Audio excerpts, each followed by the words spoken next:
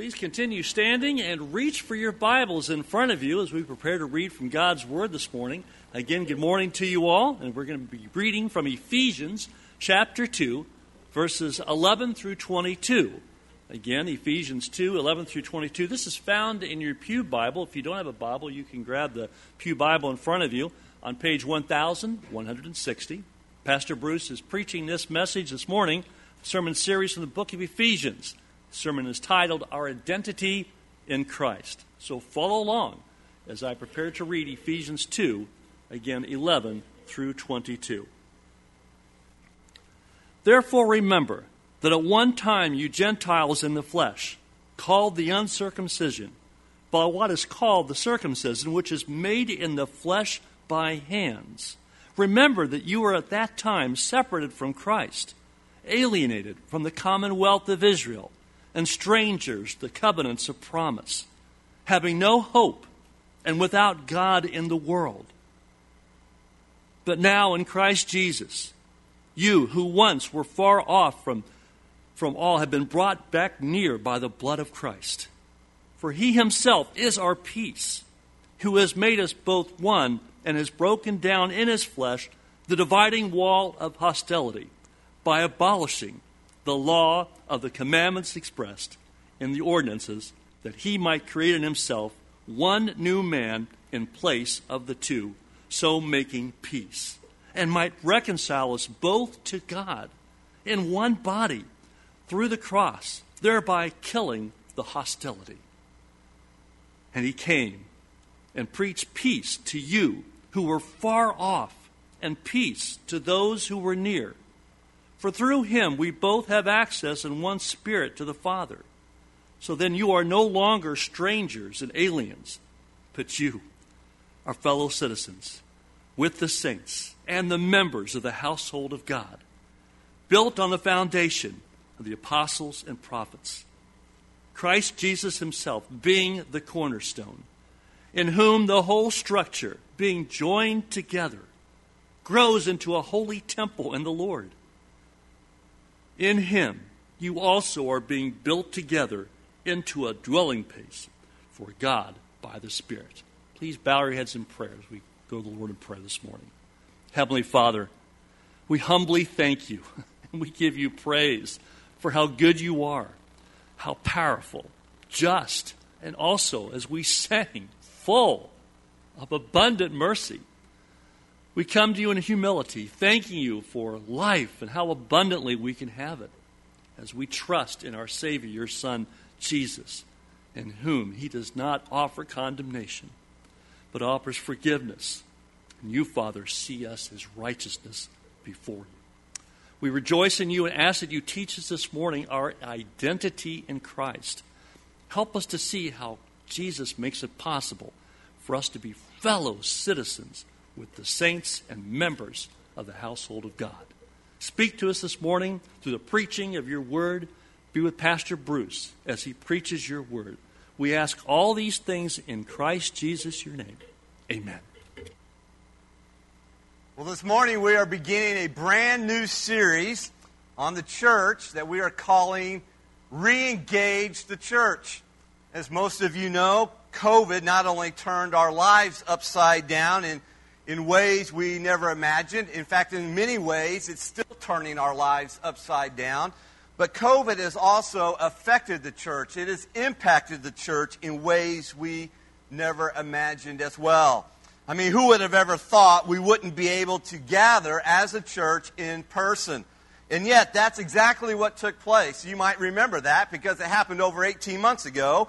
And so like most churches, we quickly began live streaming a very scaled-back version of the worship service so that we could proclaim the preaching and teaching of God's Word. That happened in March of 2020. 3 months later, when the shutdown was lifted, we were able to begin regathering in person. And although it was in 2 services with some restrictions, we were still glad. We were glad. We were thankful to be able to regather for corporate worship as a church family here at LifeBridge. And while not everyone in our church family chose to regather in person during that summer, not the summer we're in, but a year ago, we're thankful for those who did regather. In fact, our church, we averaged about 70% of our pre-COVID attendance throughout that summer and even now for the same time year before. Since last June, we've been back now to one worship service as we are here this morning. And we look forward, at least I do, I hope you do, we look forward to relaunching our Discovery Hour in September, on September the 19th. But the reality is, many people have stopped attending church during the pandemic. In fact, by some estimates, as many as 1/3 of churchgoers have stopped attending altogether during the pandemic. And we all know how hard it is to get back into the habit of something once it's been broken for more than a year. And perhaps you were one of those who didn't return to church right away. And that's okay, because now, as I look out, you're back. I see your faces here, and we are so glad that you are here with us this morning. So why should we re-engage the church? That's the question I hope to answer during this series here on the church. Why re-engage the church? After all, the world really could care less about the absence of the church during the pandemic. So why should we as Christ followers care about it? Why should we care about the church? Why should we be motivated, even compelled, to re-engage the church? That's the question I want to answer from God's Word. And in doing so, I really hope to encourage you to re-engage the church, or to even help you discover for the first time why God wants you to make a priority of gathering with the church and committing yourself to the church. As this pandemic continues to spike up and down, you may be wondering, well, is there even a future for the church? Is there even a future for the church? And the answer is absolutely yes. Jesus said in Matthew chapter 16, verse 18, he says, listen, I will build my church, and the gates of hell, or the gates of Hades, whatever translation you have, shall not prevail against it, and that includes viruses like COVID-19. Now, the church that Jesus is building, it is both universal and it is local. There's this universal church that includes all believers in Jesus Christ across all of history, and then there is the local church like ours here at LifeBridge. And the local church, like ours here at LifeBridge, is the visible expression of the universal body of Jesus Christ. That means that we are not consumers shopping for the best product out there. It means we're not even competitors looking to compete with other local churches. Rather, it means we are a community of Christ followers who are passionate about bridging the gap with the gospel of Jesus Christ.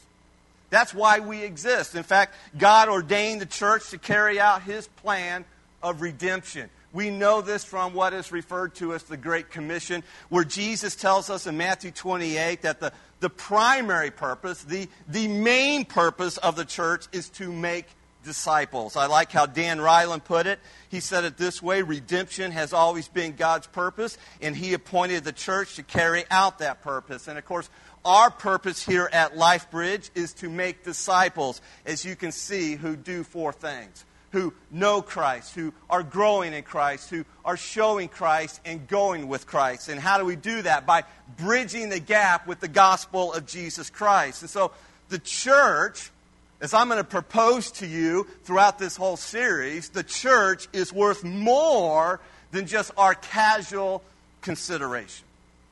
It is worth far more than just our occasional participation. The church is worth re-engaging. As David Platt wrote, the church is not a building to see, nor a place to sit. The church is a movement to join. So why re-engage the church? Here's the answer to that question. Notice it in your notes coming up on the screen. It's because our identity in Jesus Christ compels us to re-engage the church. Our identity in Christ compels us to do so.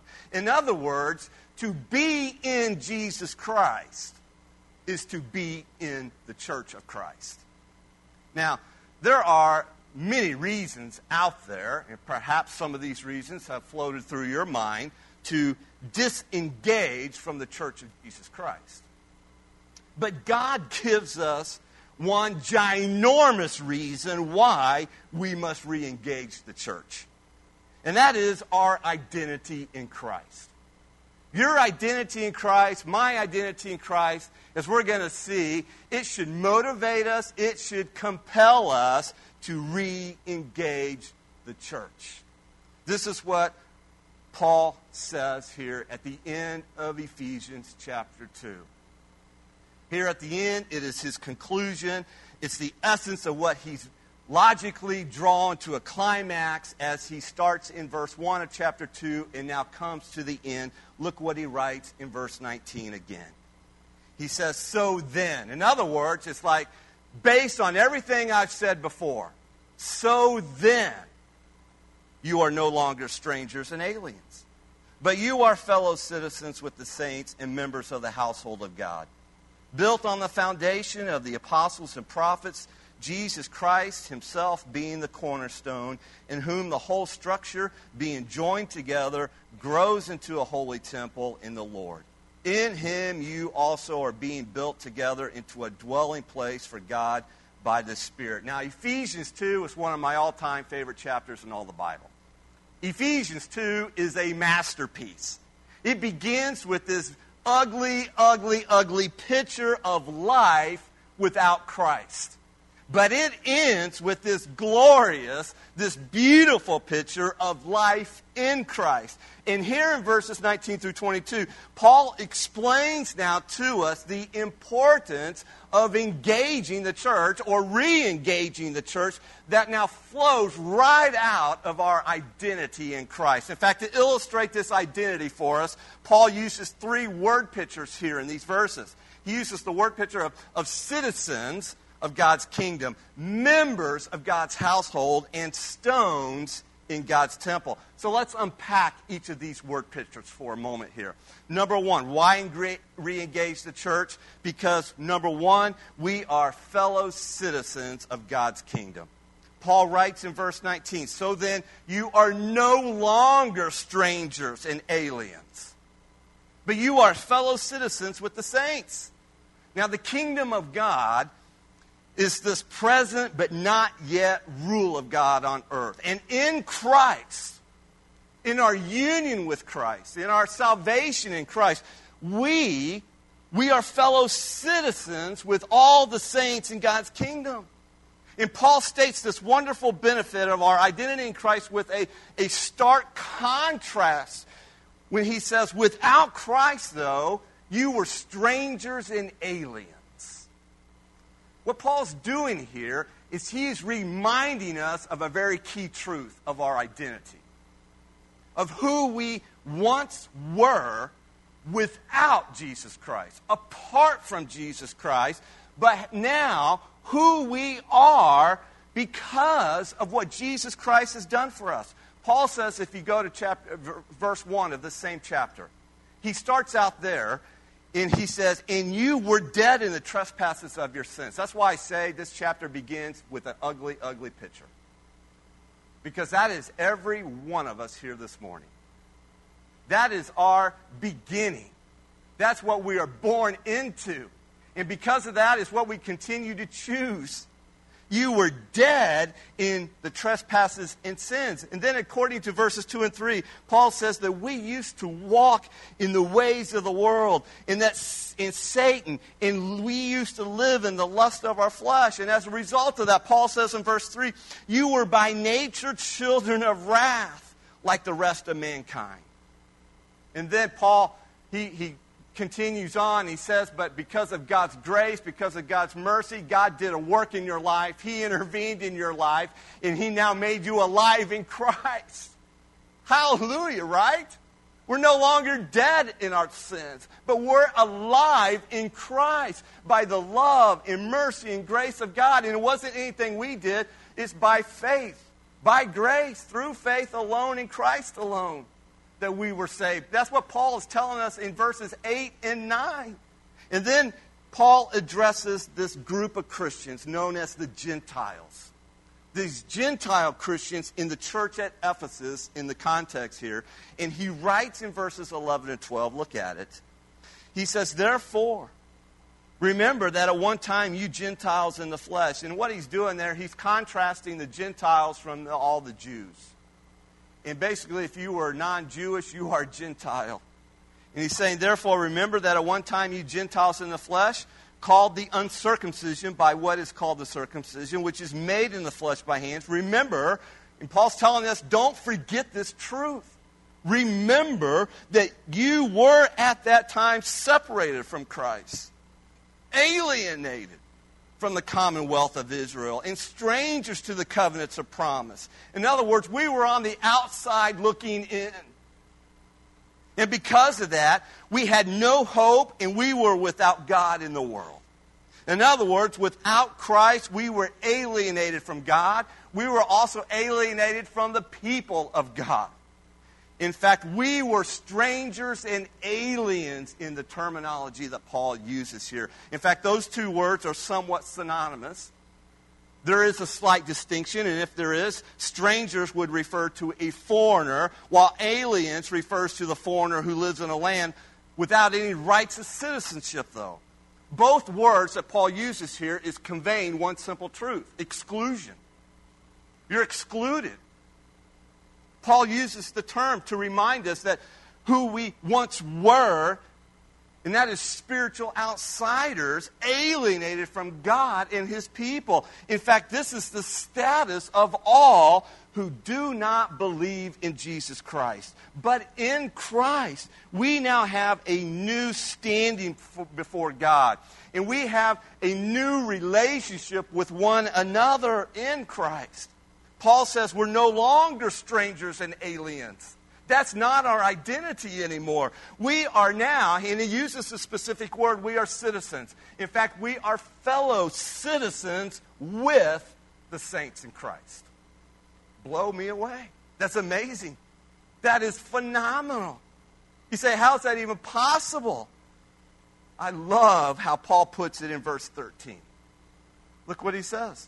But now in Christ Jesus, you who were once far off have been brought near. How? By the blood of Jesus Christ. Listen, it is only by the blood of Christ that was shed on the cross for us that we now can be reconciled. We can be brought to God. We can be reconciled to God and His people. That's the emphasis that Paul's making here. We're just not reconciled to God the Father. We are reconciled to His people as well as fellow citizens in His kingdom. And in this kingdom, there are no second-class citizens. There is no separation between people. In the context, especially between Jews and Gentiles. We all have equal citizenship as fellow citizens in God's kingdom. So the question becomes, well, what are the implications of this truth? Of this phenomenal truth? Well, notice it. As fellow citizens of God's kingdom, we have privileges to enjoy. And I wish I could expand on all this, but we don't have the time. But you have privileges to enjoy as a fellow citizen. But we also have responsibilities to carry out. And we have relationships with one another to consider. You see, to call us citizens is to say that we have rights and we have responsibilities before God Almighty. But to say that we are fellow citizens with the saints is to say that we now have relationships with one another that also carries responsibilities. It means we need to consider this because it's not just about me anymore. It's about all of us. Pastor Isaac Walsh summarizes the implications this way when he says, and I quote, Christians are not only reconciled to God, but also to His people. God is not saving a constellation of individual Christians encapsulated from one another. He is saving a people. He's gathering a nation. And you'll never understand who you are or what you are as a Christian if you think of yourself only in individual terms. You'll really only understand yourself and your life as a Christian in the context of the church. That's why we re-engage the church. That's why we're compelled to do so. And so while our church is comprised of wonderful, wonderful saints in Christ, and to that we say amen, right? Look at somebody and say, you're a wonderful saint. Go ahead, Bill. Tell your wife she's a wonderful saint. Zach, tell your wife that. I'm telling you, if you're a believer in Christ, you are a wonderful saint, and I am so thankful that our church here at LifeBridge is comprised of wonderful saints in Christ. But as you already know, and if you haven't learned this yet, you will, give it time, our church is also comprised of wonderful saints who still sin against God, though, and who still sin against one another, even as the Spirit is sanctifying us. But God does not invite us to re-engage the church because it's a comfortable place with perfect people. There are no perfect people here. God invites us into a spiritual family full of misfits and outcasts. He welcomes us into a church that is rarely what we want yet, but just what we need. And for this reason, anyone who loves the church, anyone who's going to re-engage the church must learn to forgive and forbear with one another. Listen, that is part of the responsibilities that we must carry out as fellow citizens with the saints. This brings us to the second reason to re-engage the church. We're just not fellow citizens in God's kingdom. We are adopted members of God's household. Paul shifts from the picture of a kingdom now to the picture of a family. Look at what he says in verse 19. So then you are no longer strangers and aliens, but you are fellow citizens with the saints. Now here's the shift. And members of the household of God. So note Paul's progression here. It's one thing to be a citizen of the kingdom, but it is quite another to be a child of the King. And that's what we are in Christ. And yet, this is who we are. We are members of God's household, and God himself, he is our Father in heaven. We are adopted children who have been redeemed by the blood of Jesus Christ. And now, in Paul's words, according to verse 18, we now have access to the Father through our faith in Jesus Christ. The point that Paul's making here is that the church is a family. And this family is made up of adopted brothers and sisters in Christ. That means the church is not a building that we go to. While we gather here in this locale, that's certainly true. Nor is the church an event we attend. Listen, the church is a family with roles and responsibilities to carry out. As one pastor and author writes, be careful not to treat the church as a hotel, visiting a place occasionally, giving a tip if you are served well. Rather, see the church as part of your Christian identity and understand that we all have a role to play in God's household. So what does it mean now to be a member of God's household? Well, let me offer to you three implications of what it means to be a member. Number one, first of all, we should be present when the church gathers. That's what it means to be a member of God's household. Is we are present when the church gathers. Our church gathers corporately here at 10:45 a.m. every Sunday for corporate worship. That's when we gather. And if you're going to be part of LifeBridge, listen, the expectation is you gather when the church gathers. In fact, when it comes to the church, assembly is still required. I know some of you at Christmas time you buy presents and there's an instruction sheet, assembly required. You're like, I ain't buying that present. Not if I have to assemble it. The church assembly is still required. You can't bypass this. There's not another option. The very word that we translate from the Greek for the word church in the New Testament suggests that we assemble or gather together in person for corporate worship. Now, I'm thankful, I'm glad that we were able to provide a live stream in which many of you, if not all of you, could watch from your homes during the shutdown. Man, that was a glorious thing due to modern technology that we could offer. And we still provide the live stream. But understand something, the church was never meant to be viewed online. The church is meant to be present in person.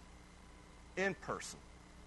That's why we are exhorted in Hebrews chapter 10, verses 24 and 25, and let us consider, and notice the let us, it is plural, it's let all of us consider how to stir up one another to love and good works, not neglecting to meet together, as is the habit of some, but encouraging one another, and all the more as you see the day drawing near. Now, today it is quite common to hear someone say, well, I don't need the church to be a Christian. And maybe you've heard that before. Maybe you've heard that many times before. Maybe you've said that before. And it's true, you don't need to go to church to be a Christian. But I would say this. You cannot be intellectually honest with yourself and say that you love Jesus Christ. That is, you love the head of the church, and then disengage from the body, his church, his family, that he died for, and that he has called us to be a part of. In fact, my experience as a pastor now of over 20 years is that the more independent, the more isolated a person is in their faith journey, the higher the likelihood that they will stall out spiritually. I've seen it happen. As Dan Ryland, if I can quote him again, stated in a post, you tend to drift spiritually when you are not connected relationally. In other words, when it comes to church, drift always leads to distance, and distance will lead you to disconnection. Colin Hansen and Jonathan Lehman just wrote a book. It's now out on Amazon. Their book is called Rediscover Church. And they make this statement in their book. Simply put, a Christian without a church is a Christian in trouble. It's a Christian in trouble.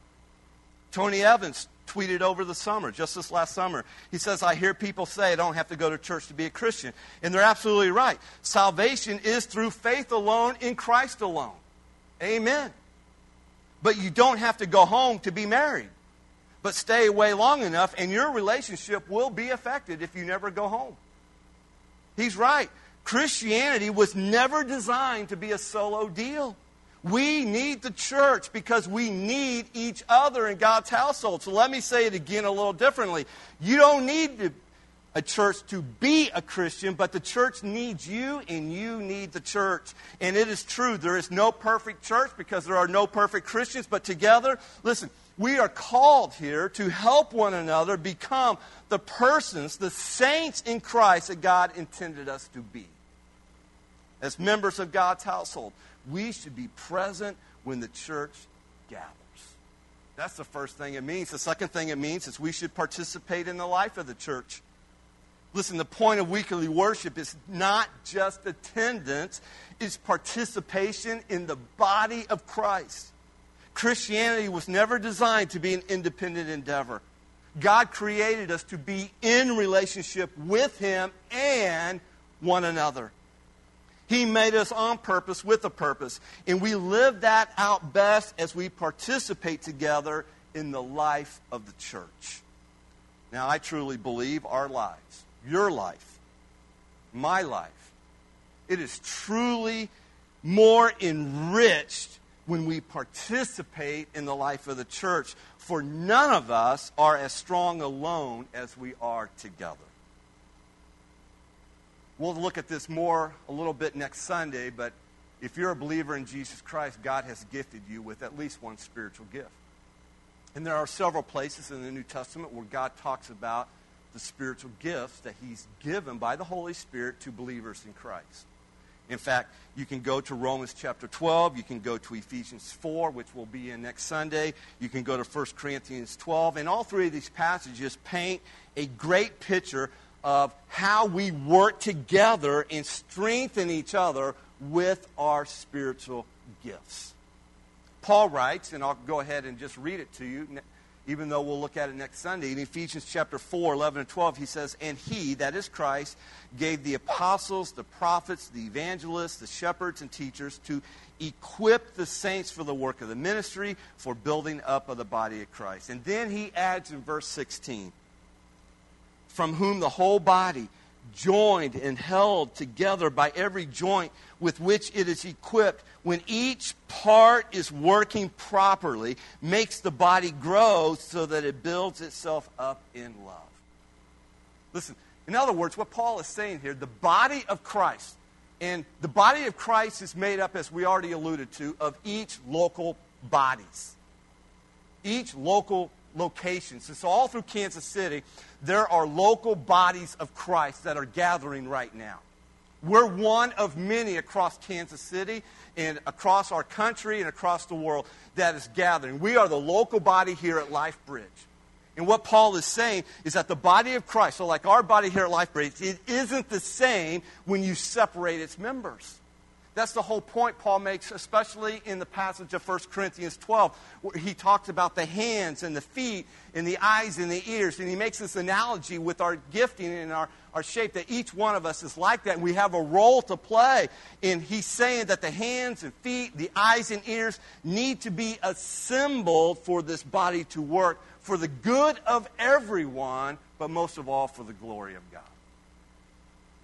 As members of God's household, listen, we should participate in the life of the church. We should be present when the church gathers. And number 3, we should protect the unity of the church. Now, we talked about the importance of unity in our series in Philippians, which we just concluded. And so I won't belabor this point except to read what Paul said in Ephesians chapter 4, 1 and 3, where he says, "I, therefore, a prisoner for the Lord, urge you to walk in a manner worthy of the calling to which you have been called, with all humility and gentleness, with patience, bearing with one another in love, eager to maintain the unity of the Spirit in the bond of peace." We should protect the unity of our church. And I just want to say thank you to you as Life Bridge. You guys are doing a great job at doing that. So thank you very, very much. Why re-engage the church? Because our identity in Christ, it compels us to do so. We are fellow citizens in God's kingdom. We are adopted members in God's family. And then finally, number 3, we are living stones in God's temple. Now again, Paul's shifting the imagery on us. And he once again shifts the images, this time describing the church as a building or a temple. Now a building is not the church, though.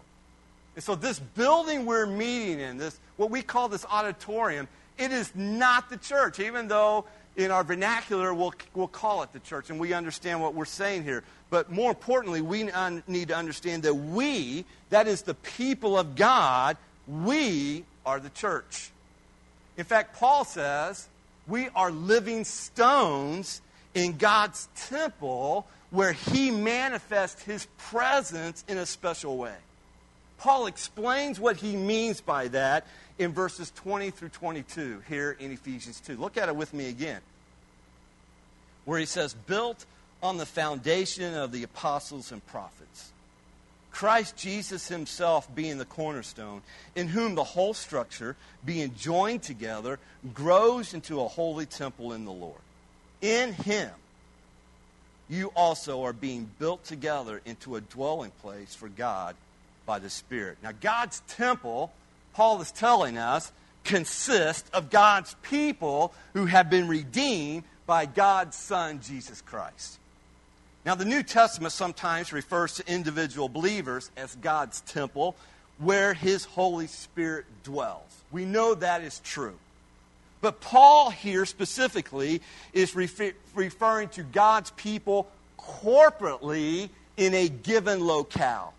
And so when we gather together like we're doing now as Life Bridge, we are the temple of God where he is worshiped and where he dwells in a unique way. Paul says that in this temple, that the apostles and prophets are the foundation, with Jesus Christ being the cornerstone.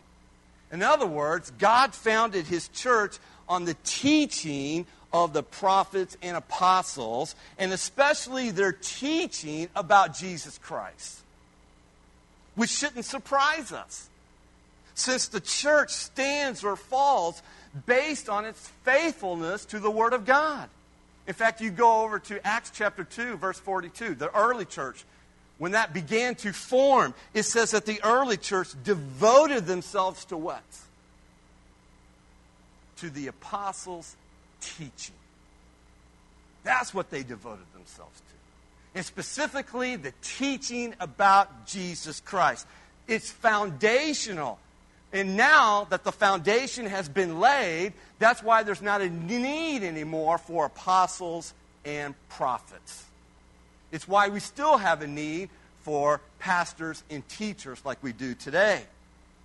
Now, what does it mean that Jesus Christ is the chief cornerstone? It means that Jesus is the centerpiece of the church, just as the cornerstone is the centerpiece of a building. In other words, Jesus Christ, He makes the building possible. The whole church is built on Him, and it's built on Jesus alone. Without Christ, the church cannot be built. Remove Christ from the equation, and the church comes stumbling down. It comes falling down. So 2 implications out of this for us as living stones in God's temple. Now, just FYI, Paul doesn't actually use the word living here before stones. You say, where do you get living? You have to go over to Peter, where Peter uses the same vernacular. He talks about the same thing, that we are living stones now in Jesus Christ. And so we are not dead. Why? Paul's already told us that in the beginning of chapter 2 here. Yeah, we were once dead, but now we've been made alive. So we're now living stones, which is kind of an oxymoron, isn't it? Because who's seen a stone that's walking around and alive? I haven't. But that's what we are in Christ. It's a phenomenal imagery. And the implication is that we, as living stones, we are being joined together into God's holy temple. This is a picture of the Lord He's fitting us together with one another so that each of us, as living stones, contributes a vital part to God's temple. Now, as individual stones, we are not much value apart from the whole. You go out by the garage here, and there's some old rock wall, that you would build a wall with. And they're just laying by the side. And you go there and look at it, and you're like, well, that's just kind of worthless. And you're like, why do we still keep it? It's worthless. And we all understand that. Individual stones, apart from one another, are somewhat worthless. They're not much value. But when we are joined together, and God does that, the entire structure now becomes this beautiful, functional place where God is worshipped. Tom Julian, who was a former missionary, he comments, and I quote what he says: "The difference between a group of Christians who just get together and a true local church is the same difference between a pile of stones and a building." Indeed, we are more than just a pile of stones. Listen, we are being joined together, Paul says, in Christ Jesus. And because of this spiritual union to Christ, and, don't miss this, and the spiritual union with one another, the church, Paul says, grows into a holy temple in the Lord. Now, that is a key statement there that Paul is making about the role of the church in the very plan of God. Because you might remember that in the Old Testament, the temple used to be the place where God's presence dwelt. And you had to go to the temple if you wanted to meet with God. But now the temple has been replaced by the church. But to fulfill this role, Paul says we must be growing in holiness. Whoa, that's convicting. Now, understand something, that in Jesus Christ, you are holy before God. In your standing before God, in your position before God. But Paul is alluding to something here, that we now must also be holy in our practice, in our living. And this holiness is a process as we in Paul's words here, grow in the grace and knowledge of our Lord and Savior, Jesus Christ. Which brings us to the second implication. We're not just being joined together, we are being built together into God's dwelling place. Now that is an amazing truth. God is building us together into His dwelling place in the Spirit. In the Old Testament, the temple was a special place where God met with His people and where God revealed Himself to His people. But now God dwells, listen to me, not in a physical building. Where does God dwell now today? In our hearts. He dwells in the hearts of His people gathered together. This means that when we gather as a church, we should come with the expectation to meet with God. We want to sense His presence in our midst. And so we pray, and that's why we have a congregational prayer. That's why Chris prayed what he did this morning. It's why we have different people pray each Sunday in the beginning of our worship service. So we pray, and we want to prepare our hearts before God as we gather together with His saints. And we, even individually, as we come to church, before we even enter this auditorium, we should pray something in the car coming. Lord, I want to meet with You this morning. Prepare me, prepare my heart to hear from You as Your word is proclaimed. This truth also reminds us again that no church is perfect. The church is still in process of becoming. So excuse our mess. LifeBridge is under construction. The present tense here indicates that the church is being built together right now. Right now, we are still being built together. And the passive voice indicates that the church is not building itself. Rather, Jesus Christ is the one who is building the church. Oh, the church of Jesus Christ. It is glorious. It is beautiful. It is wonderful. Listen, there really is nothing quite like the church of Jesus Christ. The church is worth more than just our casual consideration. The church is worth more than just our occasional participation. The church is worth re-engaging. Why re-engage the church? Because our identity in Christ, it compels us to re-engage the church. Because to be in Christ is to be in His body. Is to be with the body as fellow citizens of God's kingdom, as adopted members of God's household, and as living stones in God's temple. Now, for the rest of our time, for the next 5 or 6 minutes, I just want to take you through 6 practical ways in which you can begin to re-engage at LifeBridge, or perhaps to engage for the very first time here at LifeBridge.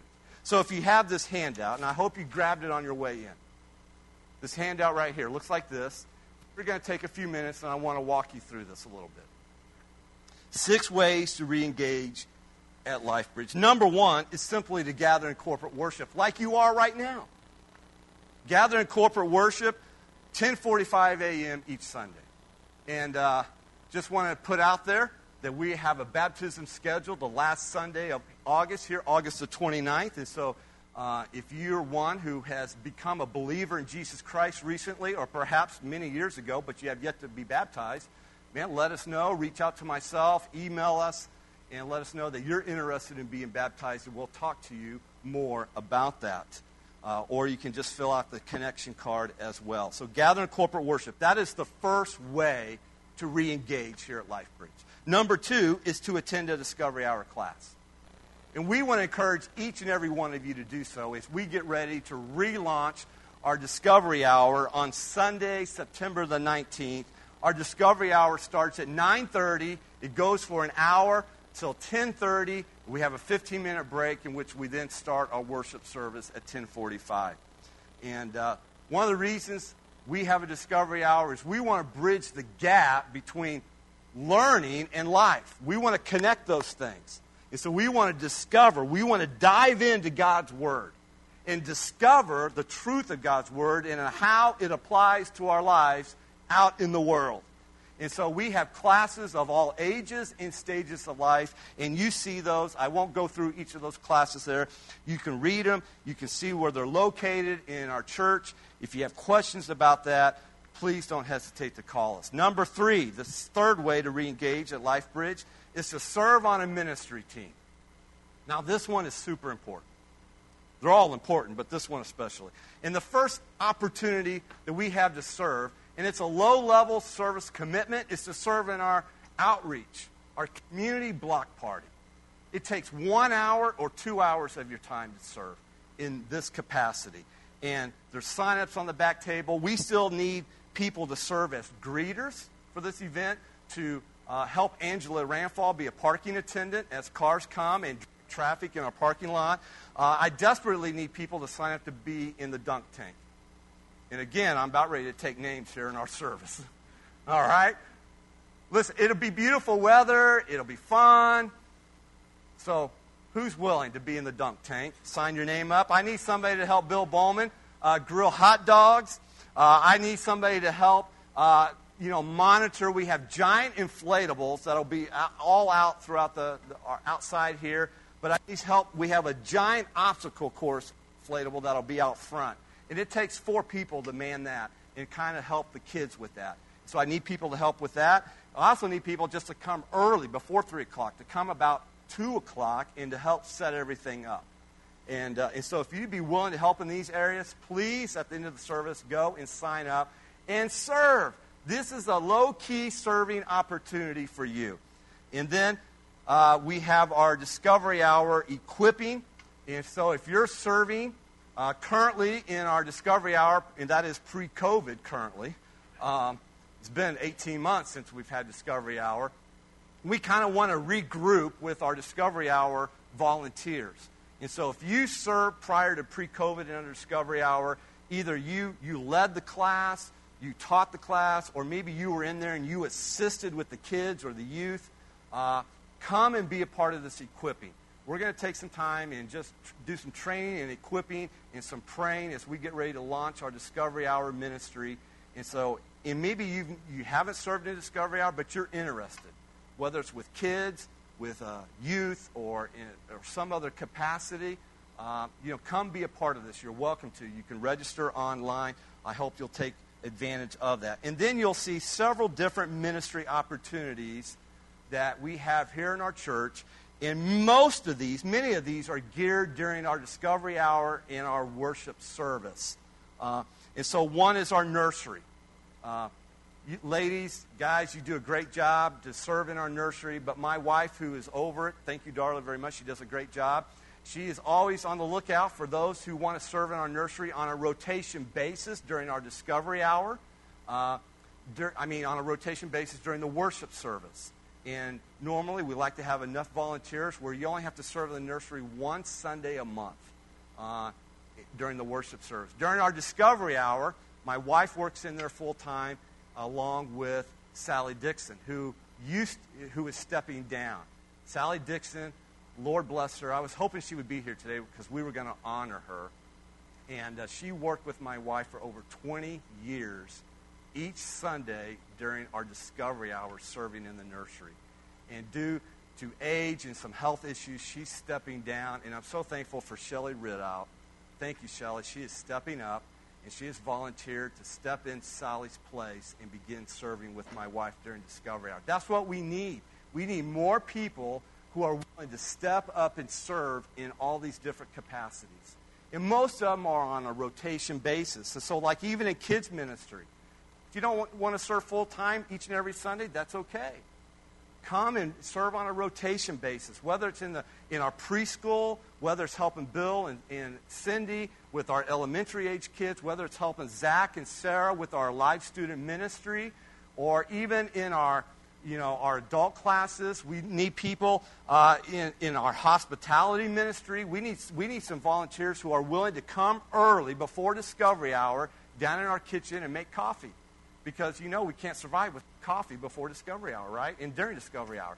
So we need volunteers who are willing to come early and make coffee for all our adult classes. Our First Impressions ministry. And we need to regroup with our greeters. and have greeters out here for our worship service. And so if you're willing to serve as a greeter in our First Impressions ministry, we're going to be having a meeting on the Sunday before we launch on Sunday, September the 12th at 9:30 a.m. down in the multipurpose room. I'd love for you to come and be a part of it. Fill out the connection card and let me know if you're interested in that. I'll recruit you as well. And then, of course, our grow groups are getting ready to start. One way is volunteer your house to host a grow group. Media booth. My brother Todd is back there right now with Jeremy, and they could always use some more help to serve on the audio-visual team during our worship service. There's lawn care. I'm so thankful for Brian. Give Brian a big shout-out. He does a wonderful job taking care of our yard and keeping it mowed, and he's been doing that now for well over 3-4 years. I don't even know how long. And George Dobbins helps as well, and then Zach Hill has been helping when his schedule allows. But they could always use some more help in the lawn mowing and taking care of our yard. If that's something you're interested in, fill out the connection card or talk to me in person. And then, of course, our praise team. Use your instrumental or vocal abilities in our worship service. And yes, it does require some reasonable level of proficiency. Because you might think you have the gift of singing or the gift of playing, but we may not have the gift of listening. And so, we don't want to be prudes about it. And yet, we want a level of proficiency as we lead our congregation, you all, in worship. So these are just some ministry opportunities that we have as a church. And then number 4, participate in a grow group. As we already mentioned, they're getting ready to resume on September the 12th. Sign up on the back. Number 5 is give to support the church. That's another way to engage. There's 2 ways of giving, either in person or online. And then last, number 6, is to commit to the church in membership, if you have yet to do that. We're getting ready to have a new membership class that will start on the same Sunday we're launching our Discovery Hour. That is September the 26th. It'll take place during Discovery Hour. It'll be 4 consecutive Sundays right in our conference room on the main level here. Go to our website and you can register to be part of our new members class. So these are 6 ways, 6 practical ways to re-engage with LifeBridge.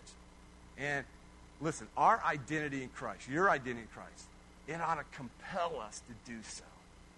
To be in Christ is to be in the church, is to be in his body. Let's pray.